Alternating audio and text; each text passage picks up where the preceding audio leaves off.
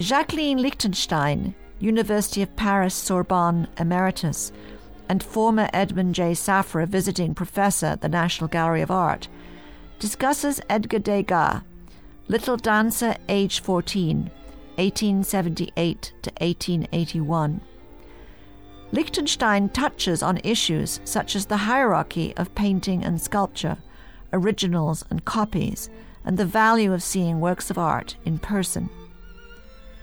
The sculpture, Little Dancer, age 14, stands just over 3 feet tall and rests on a shallow, square wooden base, about 2 feet square and 2 inches high. The female figure's body is sculpted with shiny bronze-colored beeswax and clay over a metal armature. The figure's dressed like a doll in a costume of the period. The dress has a pale butter-yellow cotton bodice with short cap sleeves, a low back, and 6 buttons up the front. The cotton and silk tutu is made up of several layers of graying muslin that falls to mid-thigh. Her head is covered with a wig of human hair, which is braided and tied with a real ivory-colored silk ribbon. Linen slippers cover her feet. Degas coated the wig's human hair and the slippers with the same bronze-colored wax he used to model the body. The bodice is covered with a cream-colored wax, and the weave of the corded fabric peeks through in some areas. The young ballerina stands with her feet squared off in the 4th position, with her left leg bearing most of her weight and her right leg extended before her. Her legs are straight and tense, knees locked, and her slippered feet rest flat on the floor, toes turned out so that the feet are almost parallel with each other. Her hands are clasped behind her back, arms extended downward, rigid and straight. Her shoulders are rolled back and down, while her neck is elongated and chin lifted upward. The dancer's heavy-lidded eyes are nearly closed, and her small mouth is pursed. Her back arches slightly so that her hips jut forward in front of her interlaced fingers. The sculpture rests inside a rectangular glass vitrine placed on a pedestal about 2.5 feet high. The sculpture stands at the center of a long, hall-like gallery. Additional sculptures by Degas and other artists, resting on pedestals and in recessed display cases, line the walls and range along the center of the hall. A row of windows, each one larger than an average door opening, line one wall of the gallery to let in natural light.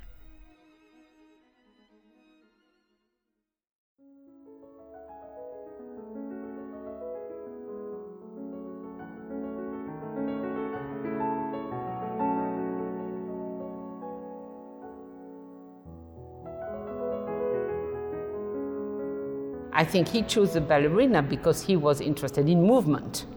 So he was really obsessed, artistically obsessed. I just started to be really interested in this question of touch, body, movement, and sculpture. With the question of movement, so he chose the ballerina.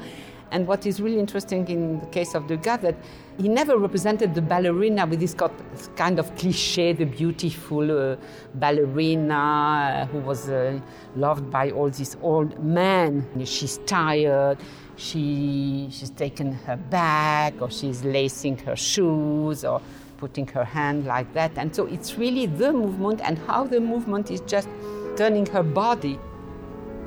The ballerina, she's a worker. She's not, she's someone, she works, and so she's tired, she suffers, she has pain, and so I think this is very interesting. When I was here 3 years ago, I was very moved to see the original, because it's a little myth, because you can see all over the world, when you have chance to visit the world, a lot of little dancers. And copies cast later.